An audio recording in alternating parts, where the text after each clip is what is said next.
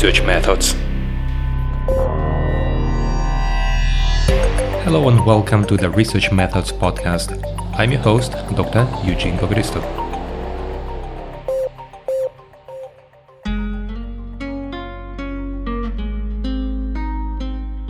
Welcome back to our mini-series on biases in research, and today we continue talking about the respondent-related biases.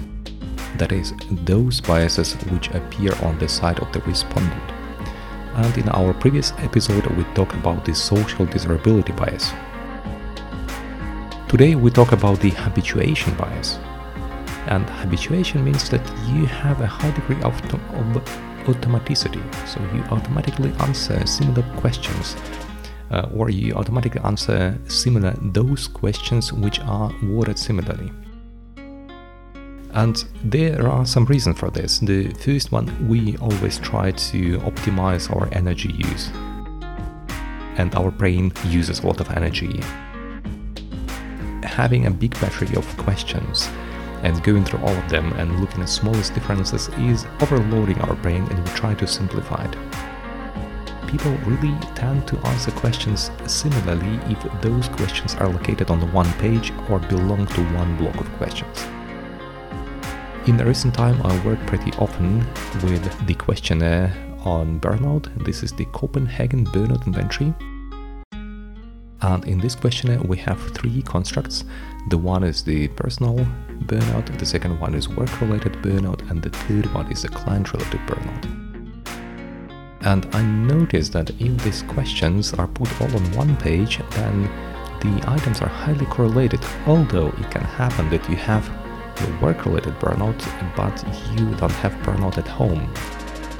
Or you have burnout at home, you're completely exhausted emotionally because of what happens at home, and you go to work and you relax there.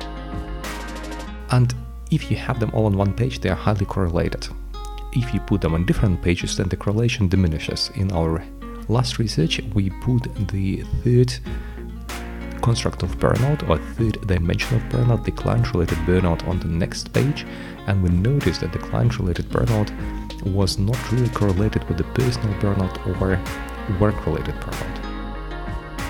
It is kind of weird. That is why we have to repeat this study. We cannot publish the results because we don't know.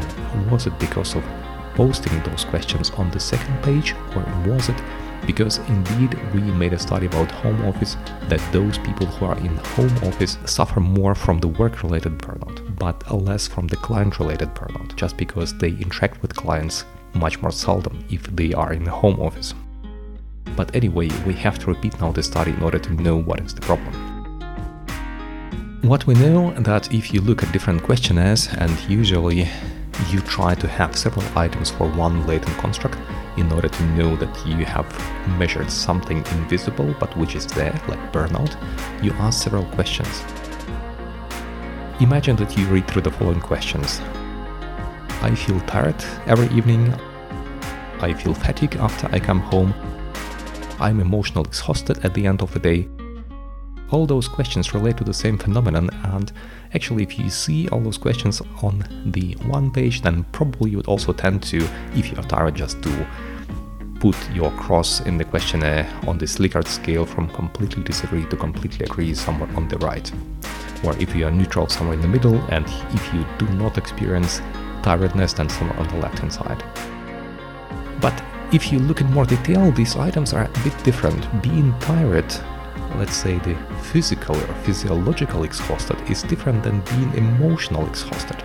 And it can happen if you go to sports. Then probably you're physically exhausted, but emotionally you're pretty good. You have a good form, you are proud of yourself. Or vice versa, it can happen that you're completely emotionally exhausted because of some uncomfortable interaction with your peers or with your client. And at the same time, you don't feel the physical exhaustion. And people stop paying attention to these small differences if those questions are located close to each other. And that is how the habituation bias appears. How I notice how habituation bias plays a role in my research is, if you look at the Copenhagen Burnout Inventory, there are, I think, about 18 questions on burnout, and one of those questions is reversely coded. almost always I have to sort out this item, because it is the only item which is not working, because it is always among the other items related to the same construct. This is the work-related burnout. You always see that people notice that it's a different item. It has negative correlation, but it is not in so much negative as it should be. That is why I try to recode the answer into positive. Let's say from -6 make a 6, and from +6 make a -6, but it didn't really work. The loadings are not so high and you have to delete this item. Anyway, there are ways how to deal with it. Develop your questions wisely, put them into separate blocks, try to use those blocks which are similar, let's say the satisfaction and burnout, to place them on different pages that people do not confuse those related items, but these items are not from the same latent construct. And also pay attention to the wording of the items. You can try using the reversely coded items, maybe you will be more lucky than I was, and in this way you can try to avoid this habituation bias.